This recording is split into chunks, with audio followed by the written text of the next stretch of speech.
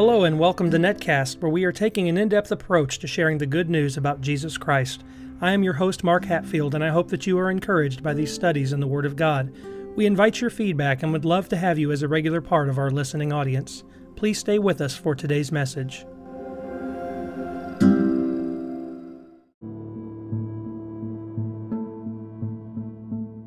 Warning: the following material is intended for mature audiences. While this is a Bible study, the Song of Songs is written with references to sexual themes, intimate textual innuendos, and suggestive figurative language that may not be suitable for some audiences. Listener discretion is advised. It is recommended that you approach this book from God with pure motives and pray that His will in preserving these song lyrics can be a blessing to you. It is advisable that if you have been enjoying this podcast with young ears present, that you refrain from doing so at this time. Wait until you are in a private setting to continue. Thank you for taking this word of caution into consideration as we begin today's episode.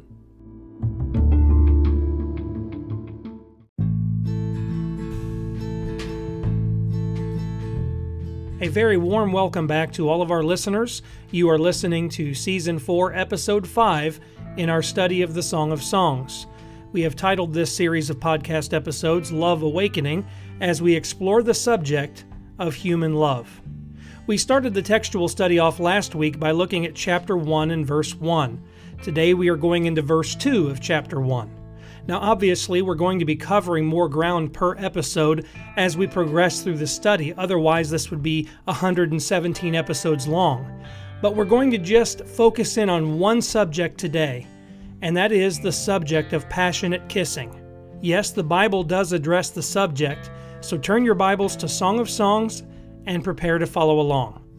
Now, before we enter the study, I want to cover the trivia question from the last episode. And I inquired of you in Song of Songs chapter 1 and verse 8, what advice does the young man in the song give to his girl for finding out where he shepherds his flock? And since we did not have a listener response through our trivia page on the website, I will read that verse and provide the correct answer.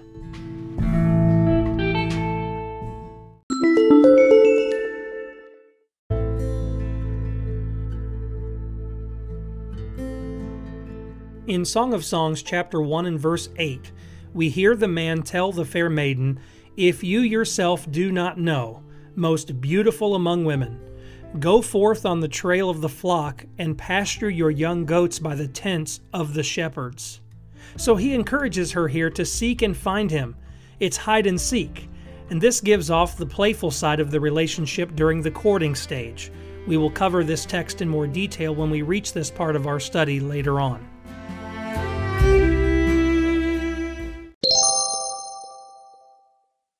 I appreciate so much that you've come back to listen to another episode of this study. We are in session 2, and this session is titled Passionate Kisses. And that title is based on chapter 1 and verse 2, which says, "May he kiss me with the kisses of his mouth, for your love is better than wine." Again, we're in cycle 1 of the song. We haven't changed there. And one unique part of the inspiration of this song is that the female voice and her intimate longings are expressed in a way that no man could understand them without divine revelation. Her voice will constitute more than half of the text of this song, while the male voice will cover 34%, and other miscellaneous cases will take the remaining parts. Now, her feelings are so strongly expressed in the words of this song that many have tried to assign female authorship to the book, claiming that no man would have such insight into the emotions of feminine desire. After all, women were also authors of biblical songs. Look at Judges chapter 5 or Exodus 15 and verse 21. But as we pointed out in the introduction, the beauty of this book is not seen in the gender of the author, but in the fact that God is the one revealing the poetic beauty in the song. Who better understands the way that He designed the love that is mutually entered into between a married couple than God? We need to see God's wisdom in the song and not just the penmanship of the inspired writer. Plenary inspiration allows that the author can express feelings in their own way that are very real to life, but that God approves of each word and has actually led the writer to scribe His revelation in the process. This is why it is interesting that the last verse of the second chapter of the whole Bible, in Genesis, proves that God is able to read the hearts of the man and his wife. They were both naked, and God says that there was no shame. How did God know that they were not ashamed? Well, God is able to express our most intimate feelings because He created us with these innate desires, longings, and emotions. We mentioned in session 1 that the shame associated with man and his wife being completely undressed and vulnerable before one another came only after sin. When the first man and woman ate together at the tree of the knowledge of good and evil, their eyes were opened. Go back again and read Genesis 3. They had an awakening of sorts, a rude awakening. They knew that they were naked, and they hid themselves not just from God, but from one another. They were awakened to the reality of what it means to be separated from God and out of fellowship with the divine. They were also out of their created element with one another. The paradise of freedom that allowed them to be stripped of a covering and not feel shame before one another was marred by transgressions. They saw each other in a different light altogether. The curses that came as a result of sin would forever change the relationship between a man and his wife and how they functioned together. And while they tried to cover up with leaves, God gave them animal skins to cover their nakedness, and from that point forward, the word naked is always associated with some level of shame.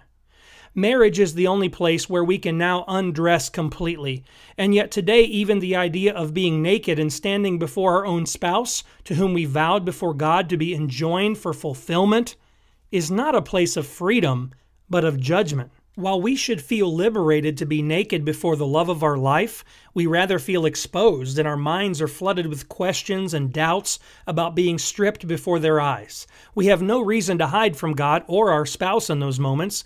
We need to liberate the garden that God has allowed us to enter in marriage and learn to make a paradise in our home.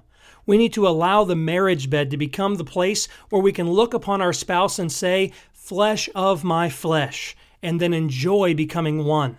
We need to be set free from these misguided emotions that try to destroy the purity of marital love and enjoy being together, just as naked as the day we came into this world. But please know that you are not alone if you struggle in this area. We will see these insecurities expressed in the song as the couple share the desires that they have, while the many doubts about love are openly divulged as well. So this song breaks open with an eager desire for a kiss. The kiss has been the symbol that a relationship has gone beyond the friendship stage to a different level of love. One of the first stages of intimacy between lovers is found in kissing. In chapter 1, verse 2 of this song, she longs for a passionate mouth-to-mouth kiss from her lover in soliloquy. This is not just a peck on the cheek or lips simply touching together. She wants to be touched and held like most people in love and incorporate open-mouth kisses. We do not taste with our lips, but with our tongues. So the next time someone mentions a French kiss, you can quickly remind them that it is more properly called a Shulamith kiss. She wants the wine of his love. Wine is something to be tasted. And in the Hebrew, the word for kiss actually portrays the sound of what they describe. In essence, she wants his passionate smacking kisses. It is like she is asking for a kiss upon another kiss.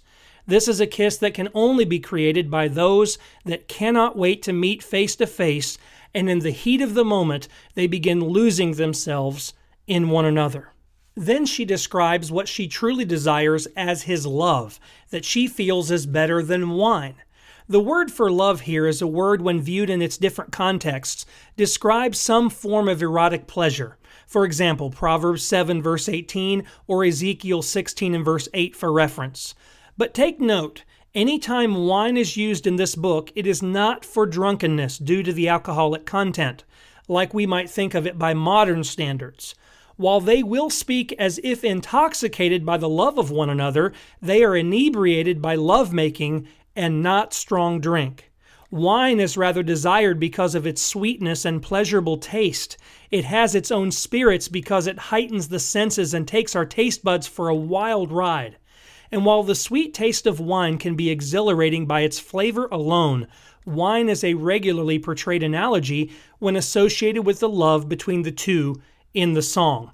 Just for your own notes, chapter 1 verse 4, chapter 2 verse 4, chapter 4 verse 10, chapter 5 verse 1, chapter 7, verse 9, chapter 8, verse 2, and if you want to add to the list, go look at Proverbs chapter 9, verses 2 and verse 5. We simply do not have the time here to cover all of those texts, and we will get to them eventually. This analogy is romantic, if not completely erotic. She doesn't need wine because she wants to be overwhelmed by the taste of his kisses. You see, the lips of humankind are more sensitive to touch because the labial tissue is thinner on the lips than any other part of the body.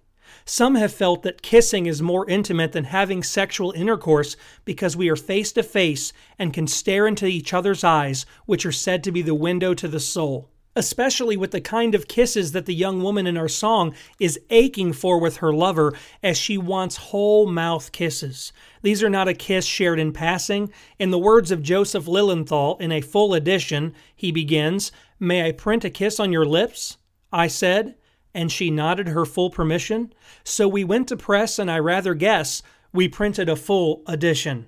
End quote.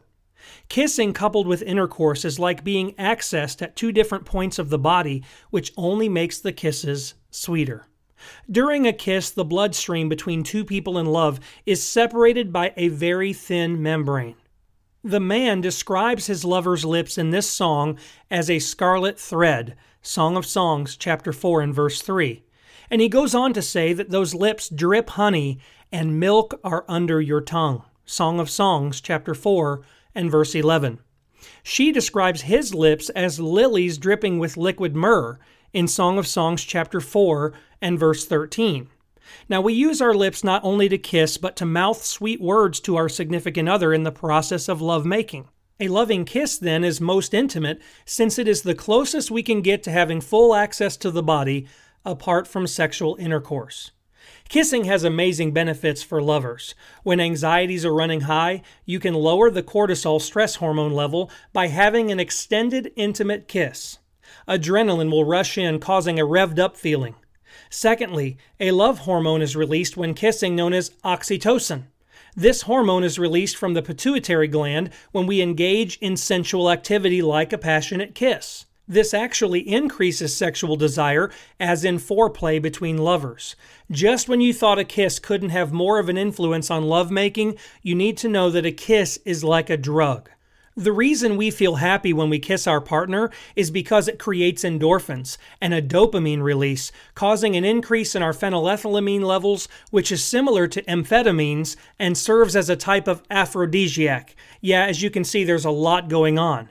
And those are a lot of big words that simply mean you will feel overwhelmingly joyful, as if to be high on love when kissing. This feeling is what makes us desire to pursue the other ingredients in the recipe for making love. We are inebriated with love in those moments. It is truly intoxicating. To be fair, this can also happen when we eat our favorite foods, so do not be too quick to judge a kiss in particular. This is why those who enter into lovemaking will often introduce food to the marriage bed and take their lovemaking to an even greater level of intimacy. For the girl in our song, she compares the love of her man as better than a sweet wine. And it should be encouraged to have a plate of chocolate or maybe some strawberries at your bedside table to share together either before, during, or after you have been intimate with the one whom your soul loves. In reality, there is no food on the scene in our song. They are having their fill of love and enjoying the flavors that each kiss introduces. There's only one way to know that a land flowing with milk and honey awaits us under the tongue of our lover. We have to go explore. We could say then that kisses are kindling to the fire of lovemaking. A woman will often express the need for kissing or some other intimate gesture before feeling the desire to have sexual intercourse. Blood rushes to the lips and they swell, increasing sexual desire as a total body experience. This will usually happen with the breasts and other sensitive parts of the body as well. This is because there is an eagerness to excite and arouse all the senses before she opens up to her man. And it may not be kissing, but touching or massaging or even just holding one another and looking into the eyes of the one with whom we are choosing to be intimate. We need to feel our bodies pressed together. Spending some time wrestling around or being playful in the sheets while allowing our flesh to contact our partners can also lead to heightened intimacy. While many guys can learn to enjoy foreplay, generally it is the woman that has a need for these preliminary steps prior to sexual intercourse. A man tends to be ready to move to intercourse well in advance of any foreplay, including kissing. To avoid a stereotype, each person is unique, and it would be good to gain an understanding of what is enjoyed by your spouse. For some, kissing is not on the top of that list. Now keep in mind as we go back to the Song of Songs that the desire that she expresses has yet to be fulfilled. She is stating her intentions and desires, but she is all alone. She is imagining or proclaiming a longing for these kisses to become a reality. And while young people often think of a kiss as a safe premarital activity, let me caution you that a kiss can often be an invite to sexual urges, and before we know it, we are overcome and open up very quickly to further intimacy. Young hearts that are courting should set up boundaries to make certain that while they can express their feelings for the one that they love, they need to hold the fulfillment of that desire to the only bed upon which lovemaking is considered pure in the eyes of God, and that is in marriage. Hebrews chapter 13 and verse 4. God will judge those who are fornicators and adulterers. While a kiss can be innocent, it can also be a gateway drug that will open us up to try other stimulants before the timing could be right. Let me make an urgent plea to those that are married. Listen to the longings of your spouse and spend some time kissing. Kisses can set ablaze a love that is waiting to overflow. Look into each other's eyes. Use your hands to embrace and experience the passion in a heartfelt kiss. Let's turn our attention now for just a few moments to the spiritual application section of this session. To see a spiritual application here, let us look at the relationship that we share with the Lord by comparison. As the betrothed to Christ, the church's deepest longing is to be face to face with our bridegroom, Jesus Christ. As God breathed into man's nostrils the breath of life, which could be considered the first kiss of love from the divine, we also long for the day when we enter eternal love and celebrate the marriage supper of our Savior, who is our first love in the Spirit. We will be ushered into eternity where there is a room prepared for us to enter into an eternal relationship with our Lord and with our Heavenly Father. There we will abide forever in His love. In the meantime, we can taste and see that the Lord is good when we partake of His promising words that, as the psalmist said, are sweeter than honey and the drippings of the honeycomb. Psalm 19, verse 10. Jesus said that if we come to Him, we will never hunger, but also added that if we believe in Him, we will never thirst. John chapter 6, verse 35. Paul the apostle commanded that we not be drunk with wine, that is, with spirits, but rather be filled with the Spirit of God. We drink deeply through faith in our Savior, and we abide in His love. One day, the anticipated love of Christ with His bride, the church, will be consummated not just on a single occasion, but for all eternity. There is no better lover than the one who is love. 1 John chapter 4 and verse 8. Our longings will be fulfilled entirely, although now at a distance we can express our eternal yearnings to be with the Lord. And while it is not a physical kiss that we long for with the Lord, we desire to be one spirit with the Lord in a place where we will behold Him as He is, and we are found to be as He is in the Spirit. Our only clothing will be immortality, and yet we will not be found naked. In the story of the prodigal son in Luke 15, the father is seen embracing and kissing the penitent child when he returns home from his sinful wanderings in selfish desire. And the point here is that God delights in welcoming a lost soul into His family when they realize they have sinned against Him and they return home. If God rejoices over one sinner that repents on this earth, imagine the welcome that we will receive when we have overcome this world and we enter eternal life. It will be kisses all around for His children. On a deeper level, the kisses of our Savior will be even more intimate as they excel above the compassionate kiss of a father to the passionate kisses from the lover of our souls.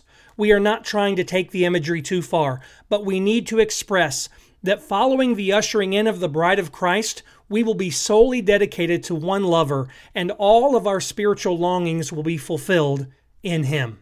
Our spirit united with the Lord. What a day that will be, indeed. Let's go ahead and close this session with the question section. And the questions that I have for you this time are these. Number 1. One author stated that we treat a kiss as secular while we consider a prayer spoken by the same lips as spiritual. Is it possible that a powerful prayer and a passionate kiss both have spiritual value, as we have been misdirected to believe that a kiss is merely a fleshly desire? Why or why not? Number 2. Why do you think the song starts with such strong desires like a deep kiss? What makes kisses so desirable? Number 3. In a song titled For All We Know, Billie Holiday says, "A kiss that is never tasted forever and ever is wasted." The girl in our song compares his kisses to the exhilarating flavor of wine and says that his kisses top the best wine. What do you think it means to taste a kiss? Number 4. Is a kiss a safe expression of love between unwed lovers? In the song, she yearns for these kisses, but there is no indication in the text that she has yet fully tasted one of his kisses. How does she know they are better than wine? Is she merely imagining what a kiss from her lover would be like, or is she experienced? And number 5. Is it safe, as in soliloquy, to speak or imagine our desires for our lover without being able to fulfill those desires? And how does this compare for our longings to be with Jesus while we are apart from Him? Well, with those questions, we'll conclude our second session on Passionate Kisses. Thank you for listening.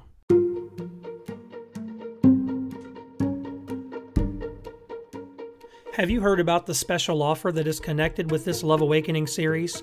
If you partner with Netcast during our 4th season, I will be sending you the complete textual outline on the Song of Songs, but I will also be including in that the supplemental PowerPoint to guide you in your study. If you want to become a partner or make a donation, you can send PayPal donations using netcasthost@gmail.com or visit patreon.com/netcast to learn more about how you can get on board with this podcast. If you are not able to support this ministry effort financially at this time, would you please consider doing one of the following? First, please subscribe and continue to be a dedicated listener. Next, please share Netcast with your friends and family and encourage them to subscribe. Finally, consider leaving a review for the podcast so that your positive feedback could encourage others to listen. Take a few moments after we sign off today to visit our website at netcasthost.com. Here you're going to find transcripts of the podcast on the blog. You can sign up for the free newsletter, become a member, and join Netcast absolutely free, which will give you access to hidden portions of the podcast host site, like our members forum, and so much more. Don't forget to check our social media sites out as well on YouTube, Facebook, Twitter, and Instagram. Be sure to like and follow the podcast as we use these sites to keep you current on what is happening at Netcast.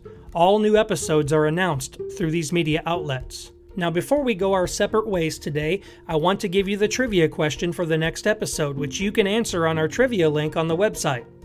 The question stems from Song of Songs, chapter 1 and verse 9. And I want to know, to what does he compare his lovely maiden?